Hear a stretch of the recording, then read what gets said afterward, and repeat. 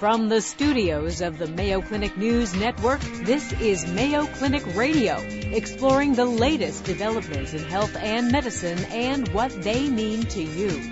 Welcome, everyone, to Mayo Clinic Radio. I'm Dr. Tom Shives. And I'm Tracy McCrae. Knee and hip replacement procedures are among the most common elective surgeries done in the United States. And the average age of patients undergoing joint replacement operations is actually decreasing. Why the trend? The younger age of patients is partly due to increasing obesity in America, but also reflects a generation that hopes to maintain an active lifestyle well into their retirement years. On today's program, we'll learn more about the two most common joint replacements, knee and hip, from a Mayo Clinic expert. Also in the program, we'll discuss when genetic testing might be appropriate for some women with breast cancer. And everything you need to know about getting an MRI scan. All that, along with this week's health and medical news, right after this. Welcome back to Mayo Clinic Radio. I'm Dr. Tom Shives. And I'm Tracy McCrae. Joint replacement involves removing parts of an arthritic or a damaged joint and replacing them with metal and plastic or sometimes ceramic, and that can replicate the movements of a healthy joint. The most common total joint replacement procedures in the United States are total knee replacements, that's about 700,000 per year, and total hip replacements, about 400,000 a year. Hip and knee replacements are among the most successful operations that have ever been done. You know, that's over 1 million total joints a year lot between the hip and the knee. Well, let me give you a little history about this because it's really interesting. The first hip prosthesis was invented by a gentleman by the name of Austin Moore, one of the very first, in 1940. And he was from, I think, Columbia, South Carolina. And it was only a ball with a stem on it. It didn't replace both sides of the joint. And it was used mostly, I would say, after fractures that they had difficulty fixing, occasionally for arthritis, although they replaced only one side of the joint. And then along came Sir John Charnley in the 1960s, and he invented what he called the low-friction hip joint replacement, and it was both a ball and a socket. So it consisted of a metal stem with a ball on it, which I think originally was stainless steel, a plastic cup, which was polyethylene, originally Teflon, and then both these components were cemented in place with an acrylic cement that we borrowed from the dentists. Wow. The dentists had used for years. And that was the original total hip arthroplasty. 1962 or so was the first one in England. And then a gentleman who was chairman of our department, orthopedic surgeon Dr. Mark Coventry, went to England, learned how to do this procedure, came back to the United States and did the first total hip arthroplasty right here at the Mayo Clinic, and I believe it was 1969. So that's the history of total hip arthroplasty. That's 49 years ago. That's right, and now 400,000 a year. Amazing. Well, here to help us understand why and how joint replacements are performed and who's a candidate for the surgery is Mayo Clinic orthopedic surgeon Dr. Rob Truesdale. Welcome to the program, Dr. Truesdale. Great to be here. Dr. Truesdale, nice to have you. So tell us first a little bit about the hip joint. All the joints are a little bit different, but the hip joint, a ball and socket joint? Yeah, that's right. So if you look at joint replacement surgery, probably the most successful one is the hip replacement now, and one of the reasons, there's many of them, one of the reasons it's a ball and socket joint, and how it moves is relatively simple compared to, say, a knee joint, an elbow joint, or a shoulder joint. And the engineers and the people that have designed the implants have really replicated pretty closely what the native hip is. So a lot of patients that need a total hip and get a total hip, kinematically or how it moves is almost normal. So a lot of these people feel not normal, but very close to what their hip was like when they were in their 20s and 30s. So it's a ball and socket joint, and mechanically that we can replicate with the implants that we have. Lots of times you'll hear people say that they get one knee done, they have to get the other knee done. Is it the same with hips? If you get one side done, do you have to get the other done? Maybe, not necessarily. And same is probably true with the knee. The indication for surgery really, 2 or 3 things should happen. One, they should have disease or arthritis, and that's loss of cartilage bad enough to warrant the surgery. 2, non-operative things should have been tried and failed, and there's a lot of good non-operative things you can try with for knee arthritis and hip arthritis. And the pain should be bad enough to warrant the surgery. So if you get one hip done and the other hip bothers you a little bit, but it's tolerable for you, many patients go for years before they need or have the other hip done. And what are the most common causes? Obviously, osteoarthritis, wear and tear arthritis is probably number one, but there are other things that might require hip replacement, right? Sure. So it's really loss of cartilage or damage to the joint. So wear and tear arthritis, so-called osteoarthritis, is one of them. And interestingly, usually that's caused by something else. In the hip joint, it's often caused by mild structural problems in the hip. For many patients, dysplasia where the socket doesn't cover the ball as well as it should, or subtle malshapes of the femoral head or the ball of the hip joint. Something you were born with. Something you were born with or developed over time. In the knee, it's often it can be trauma, can be subtle malalignment problems or ligament problems. So someone tears their ACL playing soccer when they're 18. Not uncommonly, 40, 50 years later, they're from the instability, they get loss of the cartilage that leads to the total joint. And what should be a patient's realistic expectations after the surgery? I know it's going to feel like their old hip joint most of the time, but it's not the same as what you had. It's not Mother Nature's hip. That's correct. I mean, it shifts you what I call to the right, meaning to the improvement side, but it's not the same hip that a normal hip you had when you're 18. But it's a marked improvement from a severe arthritic or loss of cartilage hip joint. And the recovery rate now, that's one of the things that's really changed is quick, but people continue to get better after the surgery really for a full year and a half after the operation. So it's a great joint. Most people can do pretty much whatever they wish with the joint, but it's not the same that you had when you were 18 or 20. Dr. Shives had said the surgeries in the 60s, that was a stainless steel hip. Is that still the case? It actually is in some implants. So the majority of people in the United States now get a technology where we don't use that bone cement that Dr. Shives was talking about. We put it in, and the bone grows to the implants. Those are made of titanium primarily, and the ball is made of either ceramic or cobalt chrome. There is a cemented hips that we still use that's proved very durable that is still stainless steel. Also comes from England, similar to what John Charnley utilized. That turns out in certain patient populations is probably the best hip and lasts for those patients forever, really. So there's different materials. Depending on your age and activity level, your doctor can talk to you about what hip implant is best for you. What do you use, and what's the best, and why are there different kinds? Yeah, so there's different kinds and types because the wear characteristics of these materials vary and are different. And in the lab, some materials wear a little bit better than others.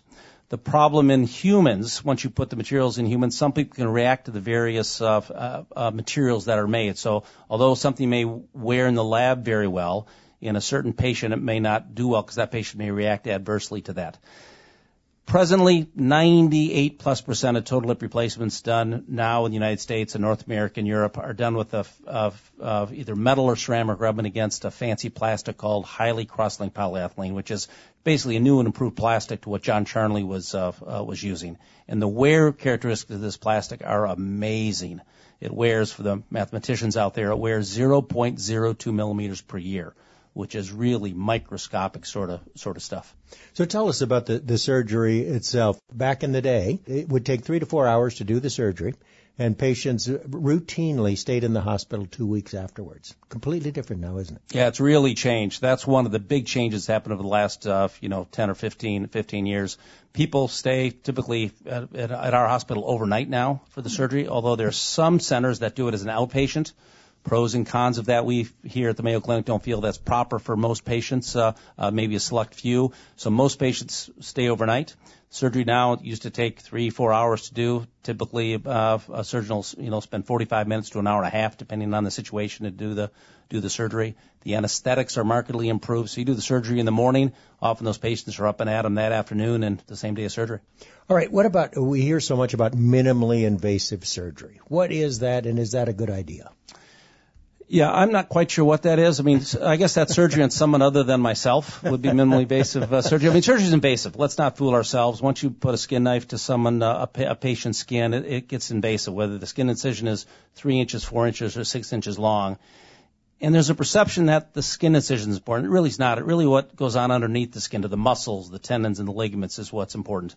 Everybody now, I think, in the United States and Canada that's doing total hip replacement are doing what we call sort of rapid recovery total hips. I'm not sure minimally invasive is the right term. I think it's a misperception. So I'm not a big fan of that term. But the way we do the surgery and the way we handle the soft tissues, there's lots of different surgical approaches, and if done well, they all work very well. Really facilitates a very quick recovery. So in my practice presently, patients stay overnight in the hospital. They're on crutches for an average of 10 to 12 days, and then they're back to the gym at 2 weeks. Now, we know that this is one of the most successful operations ever of any kind, but they do fail. And when they fail, why? Yeah, so that's changed over the last 3 decades. So when John Charnley, you mentioned, first did hip surgery, and you were right, it was 1962, he used a Teflon cup. That Teflon didn't wear very well, and a couple years later he switched to this fancier plastic that wore much better, and the plastics we've got now wear even better yet than what John Charnley was using in the 60s. So now the most common reason for failure is not wear, actually. That's used to be a common mode of failure. Now, and the failure rates are relatively small. So 10 years from surgery, you've got about a 90 to 95% chance of the hip being fine 10 years after surgery. And the reason for failure can be infection, people get in accidents and break the bones around the implants, or instability where the hip can pop out and dislocate from the joint, which happens in about 1% of the patient population that gets a total hip. All right, we're talking with orthopedic surgeon Dr. Rob Truesdale about total hip and total knee replacement. Time for a short break. Yeah, when we come back, we're going to move down the leg. We will discuss the knee replacement surgery. And myth or matter of fact, it doesn't matter who does my knee or hip surgery. We'll find out. You're listening to Mayo Clinic Radio and the Mayo Clinic News Network. Welcome back to Mayo Clinic Radio. I'm Dr. Tom Shives. And I'm Tracy McRae. We are with Mayo Clinic orthopedic surgeon Dr. Rob Truesdale, who has probably done as many total hips and total knees as anyone in the country. I'm not sure about that, but he's probably pretty close. We're talking about hip and knee replacement, and knee is up next. But first, this myth or matter of fact. It doesn't matter who does my knee or hip surgery. Dr. Truesdale, is that a myth or a fact? Well, semi-myth, I would say. So when you pick a surgeon to do your total hip or total knee, it's important. So you should pick a surgeon that sees patients with your condition regularly and does the operation that you need regularly. And once you've found that physician and he works at a hospital you're comfortable with, I think it's fine to have your surgery done anywhere you wish as long as the surgeon's experienced in that procedure. And that applies now to the hip and knee surgery, probably other procedures as well. So how the surgery is done is critical. There's no question about that. When it comes to knee and hip replacements, are patients getting younger? They are. Well, no, patients are getting older. All of us are aging with time, Tracy, I think. But the patients we're doing hip and knee replacements on are getting younger. And part of that is the materials have improved and the techniques have improved, that we think it'll be more durable in the younger patient population. And certainly doing a total hip or total knee in a 40-year-old's a little riskier endeavor than a 70-year-old, because the 40-year-old statistically is going to live longer than the 70-year-old. Having said that, we've got teenagers we've done total joints on when you weigh the pros and cons and depend on how disabled they are. But it's a bigger deal doing a total hip in a 25-year-old than a 45-year-old than a 75-year-old. And because the materials have gotten better, the surgery's gotten better, some surgeons, including us at the Mayo Clinic, have opened it up a little bit to younger patients, depending on how severe their disease is and how crippled they are. So give us a quick lesson in the difference between the hip and the knee and why the knee is a little more complicated. It is, yeah. And the results of hip and knee surgery are both very good. The durability of, meaning how long they last, is very good. The way the knee moves is a little more complex than the hip. The hip's a simple ball and socket joint. The knee, and the medical term for that is called kinematics, but how the knee moves is very complex. And the implants we have to replace people's knees are very good, but they really don't mimic the motion or the kinematics of the native knee.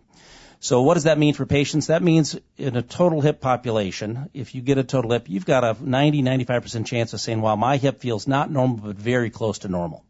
In the knee joint, that probably drops down to the 80-85% that say that. So there's about 10-15+% of patients that totally still have a little bit of ache in the knee from the soft tissues and the muscles and the tendons, ligaments. Why that is, we're not exactly sure. A lot of research is going on looking into that fact. I think it's because of the way the knee moves. We're good with the implants, but they're not perfect like the knee you had when you were a kid. More difficult to recover from a knee replacement than a hip? It is, and there's a lot of reasons for that. I think one is the way the knee and hip moves. That's one issue. Second, the knee's a more superficial joint. It's closer to the skin. It's not covered as well with soft tissues. So if you bang your hip on the kitchen counter, usually it doesn't hurt patients too bad. You bang your knee against the kitchen counter table, it'll hurt a little bit longer. So it's a little slow recovery, the knee than the hip, for probably a handful of reasons, but still a very good life-changing operation for those patients that need it. The anesthesia general for both these procedures? Yeah, so the majority now we do here at Mayo we do a one-shot spinal. So it's spinal regional anesthetic, and they often get a local anesthetic block at the time of surgery. So the pain relief or the pain after the operation is really a lot less than it was 10 or 15 years ago. And there's many patients that have this operation that just take Tylenol or an anti-inflammatory agent for pain control afterwards. But you should leave that up to your doctor, and if you need a little extra pain medicine temporarily, that's a very rational thing to use. Is the main reason why people get a knee replacement, like you were saying earlier, is it arthritis, or is it because of the obesity epidemic? Well, they're related. So it's arthritis. So we do knee replacements for arthritis or loss of cartilage. It turns out that the obesity epidemic, which is real and prevalent in the United States, is a major risk factor for arthritis. So those people that are heavy set are at higher risk statistically of getting arthritis in the hip or knee than those that are that have a lower body weight. Have we ever been able to figure out why in certain individuals, and it's a fair number, one side wears out and the other doesn't? I don't think we know exactly why that is. It depends on the etiology of the arthritis. So if the arthritis is caused by subtle instability, say, of the knee, that knee may get over time because it's unstable and not functioning properly with the ligaments, get arthritis. And if the other knee is not unstable, it may not. Or there may be mild malalignments. You've seen patients that are bow-legged or their legs are bowed. Those are patients at higher risk for arthritis and they have the leg straight. That may not get aware of the cartilage as the bowed leg would. Then how about replacing just half the joint? I mean, it seems like that has come back into vogue, where a person will have arthritis only on one side of the knee joint, the inner or the outer side, and you replace just half of it. Yeah, for the knee joint, that's a very good operation for a very select group of patients. So if you just have disease or arthritis in one part of the knee, replacing that part can be very successful. The big plus of that is it's a smaller operation. Those patients feel a little bit better because it's a smaller procedure, and the way the knee moves is simpler than a total knee. It turns out that replacing the inner part of the knee is a more successful operation than replacing the outer part, what we call so-called lateral compartment disease. So that's a very good operation for a select group of patients. Like you had mentioned earlier, for the hip surgery, is this just an overnight surgery? It is. Well, and the partial replacements where you replace just part of the knee, often that's done as an outpatient very safely. Yeah, but it's also just the total knees are just overnight now. The complication rate similar for the hip and the knee? It is, but the profile is a little bit different. So the infection rates are a little bit higher with the knee than in the hip. There's a handful of reasons for that, but it's still very small. Infection rates with the hip are way less than 1%. With the knee, in most series, they're hanging about 1%. Dislocation is not a risk with the knee like it is with the hip joint. But subtle instability can happen with the knee after knee surgery where the ligaments aren't working properly. And that gets back to who does your surgery. There's a lot of technical expertise during the operation to make sure the ligaments are balanced properly and so the knee's put in properly, which has a correlation with outcome. How long is a new knee going to get you? Is it 10 years?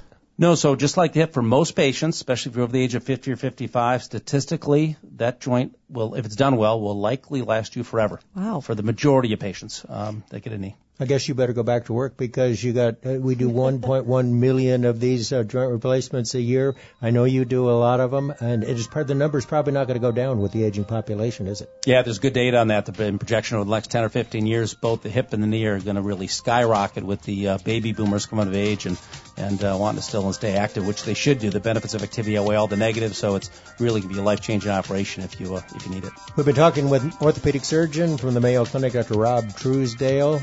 Appreciate you being with us. Thanks for having me.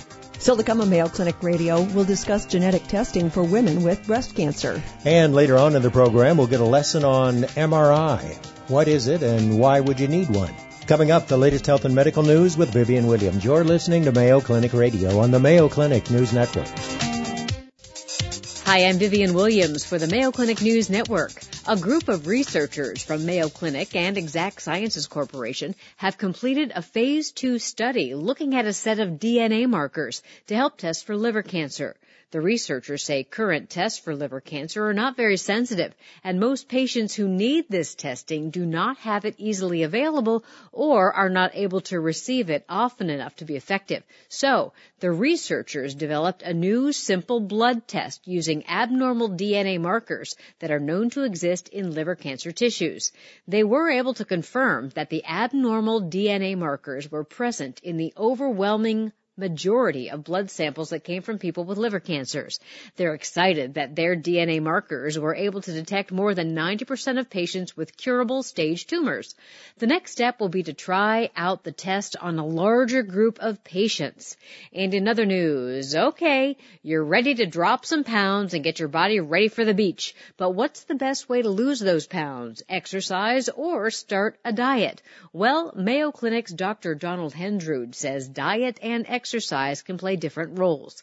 He says for weight loss, diet seems to be more effective than physical activity because you have to do huge amounts of physical activity to lose weight.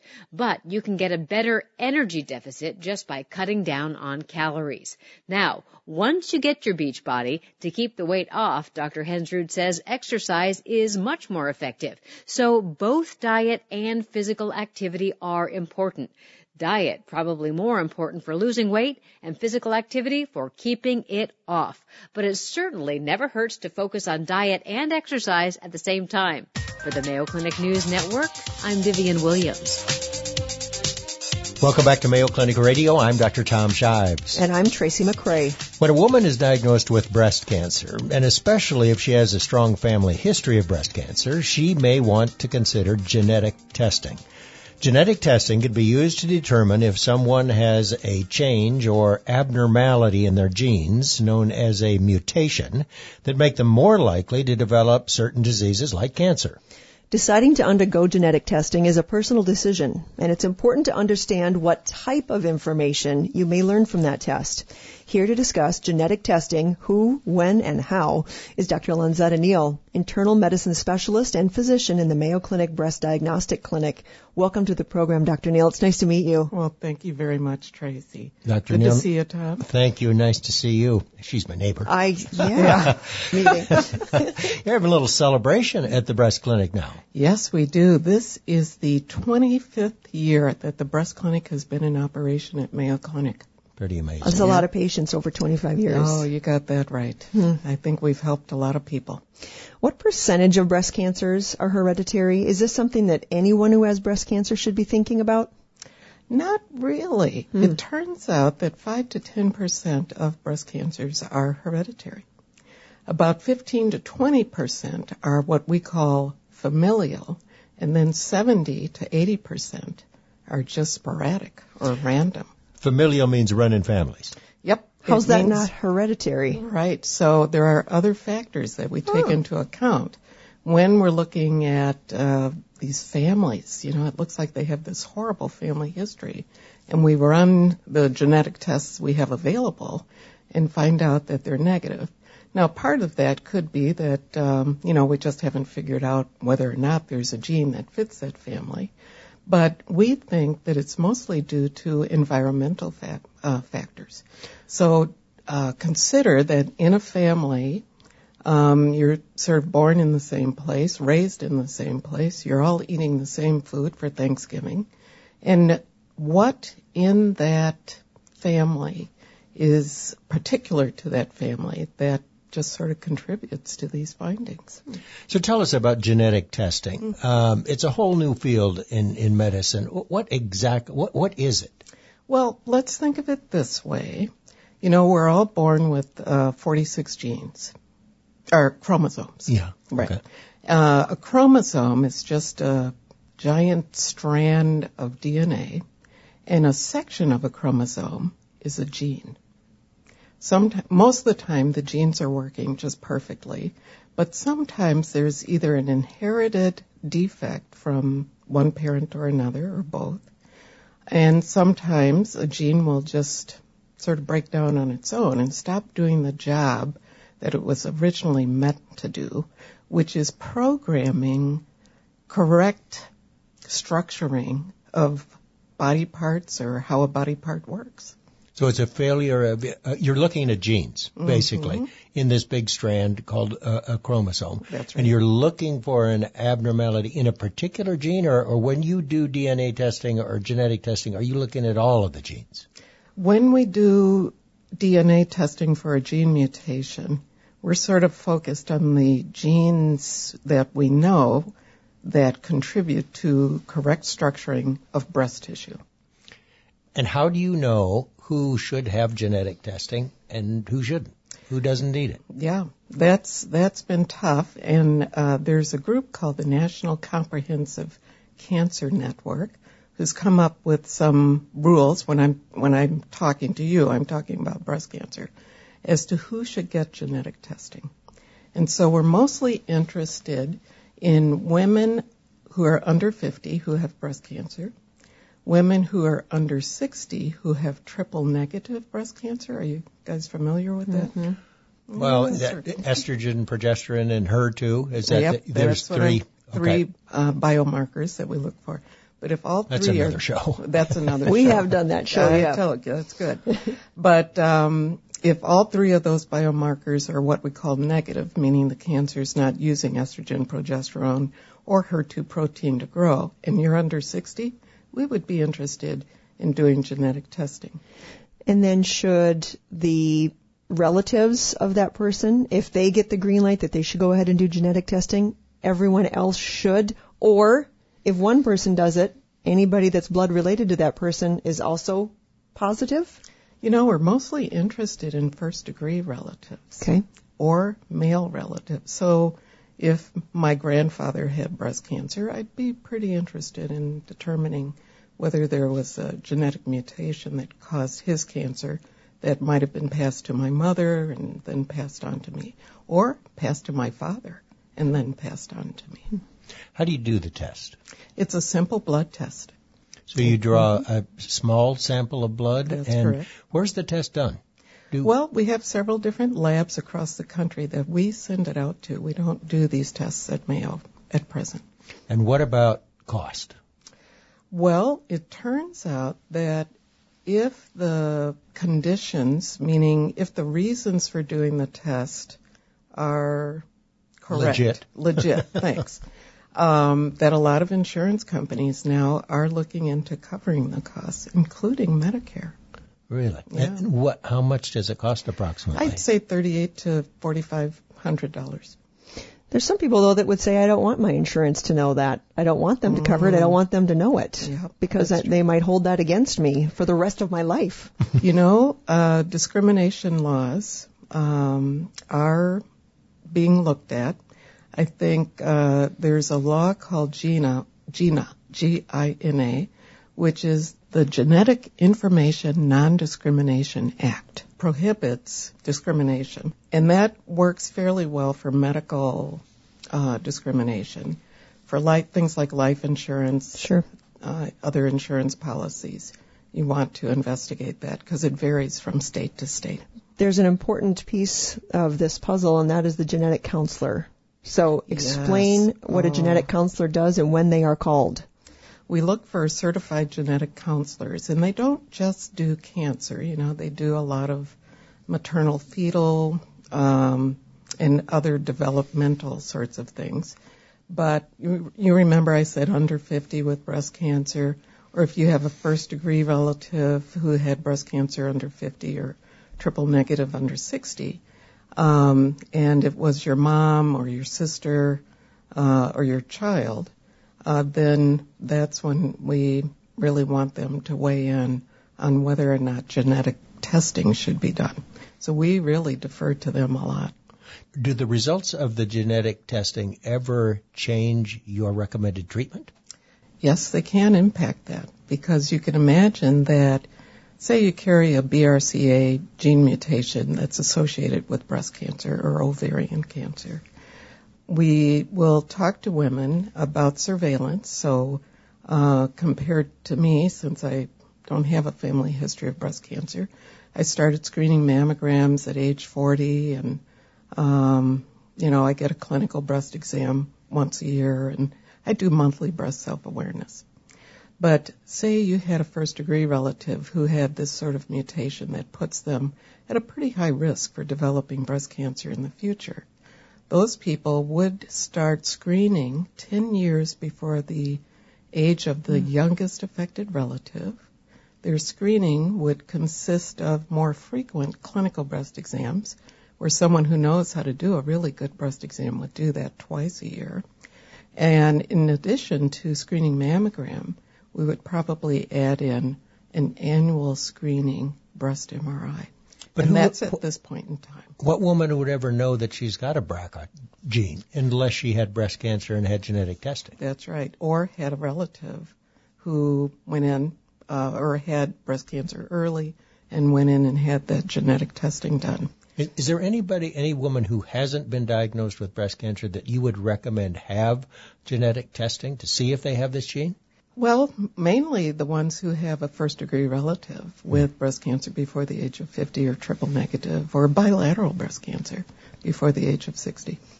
Well, congratulations on 25 great years at the Breast Diagnostic Clinics. Good to have you with us. Mayo Clinic internist and breast cancer expert, Dr. Lonnie Neal. Thanks a lot. Thank you very much. Good to see you, Buck. We're going to take a short break. When we come back, what you need to know when preparing for an MRI. You're listening to Mayo Clinic Radio on the Mayo Clinic News Network. Welcome back to Mayo Clinic Radio. I'm Dr. Tom Shives. And I'm Tracy McCrae. Hearing from your doctor that you may need to have an MRI scan might leave you feeling a little bit anxious. MRI stands for magnetic resonance imaging. It's a non-invasive way for your doctor to examine your organs, your tissues, your skeletal system, your bones. Head to most toe. Most important part of your body. That's right. It produces high-resolution images of the inside of the body. And it's absolutely amazing technology that can help diagnose all kinds of problems, and there's no radiation. Anxiety for patients can come from fear of feeling claustrophobic in the MRI machine or worry about what that scan might show. Here to give us a crash course in MRI 101 is Mayo Clinic radiologist and division chair of body MRI, Dr. Philip Young. Welcome to the program, Dr. Young. It's nice to meet you. Thank you very much. It's a real pleasure to be here. Dr. Young, great to have you on the program because we've never really covered this topic, or at least not very well. Magnetic resonance imaging. There are magnets in there. Yes, you bet. The machine itself is a very powerful magnet, and we use that magnetic field strength and radio waves to extract powerful images of patients' insides. So radio waves and a big magnet, because you have to be very careful about going into the area of the machine with anything metal on your body, right? That's true. The fact that it's a magnet does pose some potential safety concerns, and so we actually have an MRI safety committee that really reviews all of our policies on a regular basis. We screen patients ahead of time, and if patients have concerns, they can always call ahead and ask ahead of the appointment. What's the difference between an X-ray, a CAT scan, and an MRI? So X-rays and CT scans use photons, and that causes some radiation to the body, whereas MRI uses magnets and radio waves to extract that information.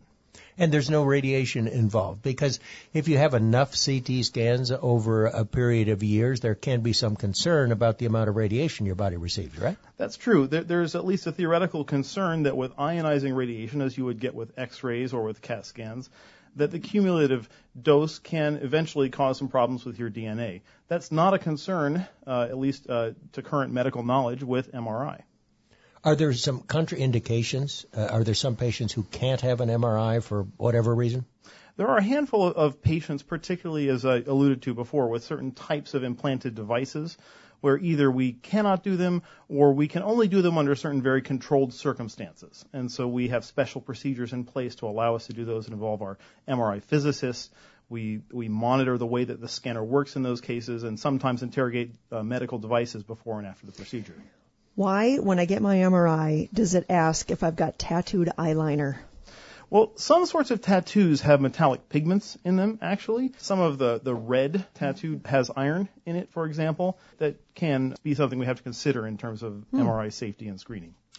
I know one of the problems that you have, and my patients have sometimes been unable to have an MRI scan because of claustrophobia. It's very close in there. Yeah. So if you think about it, the MRI scanner is shaped like a donut, and the imaging takes place with the patient inside the hole of the donut. And so that sort of confined space can be claustrophobic for patients. Now, at Mayo Clinic in Rochester, we'll do somewhere in the order of 100,000 exams this year. And it happens a couple of times a day that a patient has some problem with the claustrophobia or the closed space. There are a couple of things we can do for this. We do sometimes give patients a medication as they come into the scanner to reduce some of the tension.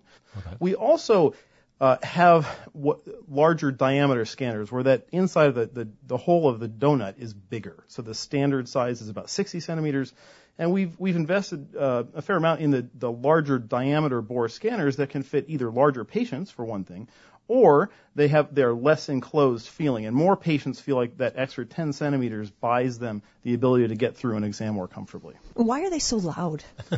Yeah, it has to do with the way the machine works. There are very powerful gradient switches that are going on in the setting of a magnetic field. There's been a lot of effort recently to try to reduce that noise. Really? And we do have some newer technology that reduces the noise, and we try to be conscious of patients' hearing as well. So we generally give patients earplugs to try to improve the comfort of the exam. And if patients are uncomfortable at any point during the exam for any reason, claustrophobia, the noise, or just not comfortable with the time something's taking, we always give them a squeeze ball where you can essentially squeeze it and ask for help, and we can pull you out and talk about it and figure out how to proceed. Would you believe I've fallen asleep in my MRI before? Not me. More than once. More than once I have. I always fall asleep in the scanner. Yeah. How do you prepare a patient for an MRI? Yeah, I think that if patients have specific questions about the type of MRI, they can certainly address with their doctor or call us in radiology ahead of time if they'd like some more information. We try to give patients information in what's called the PAG that they get ahead of time. One thing to know is that the scans are variable in their length. They can be as short as a 40-minute appointment, and they can be an hour or 2 hours or longer, depending on the complexity or the number of body parts we're trying to scan at one time. One of the most important things that patients know is that their cooperation in holding still can make a big difference in terms of the quality of the exam as it comes out. And we try to be very communicative between the technologist and the patient about how to optimize the quality of the exam as we're acquiring it.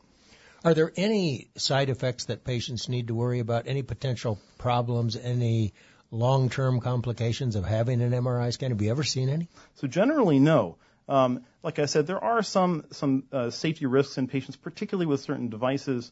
Like a pacemaker? Yeah, that's one sort of example, and things like deep brain stimulators and other devices as well. There are too many for any individual patient to sort of try to keep track of. So we devote quite a bit of effort up front trying to manage the risk and reduce it and screen for patients who have any potential issues ahead of time. Every patient's different and every problem is different. So there are different ways that we handle these problems. When we scan 100,000 patients a year, we spend a lot of time trying to figure out the best way to handle all sorts of complex problems. And the exams are much faster than they used to be. They certainly are. How many scanners does Mayo have? About 40. Unbelievable, 100,000 exams a year. And we're scanning from 6:45 in the morning till 9 o'clock at night, and then we certainly have people on call and available 24 hours a day, 7 days a week, 52 weeks a year, for all the complexity of practice our size can see. Is there anything that people should know about what to do after the MRI is completed? Generally not. The reports are generally out within a business day or so. The patients can check with their doctor if there's anything sooner coming up. That we try to accommodate patients who have surgery on short notice and those sorts of issues all the time.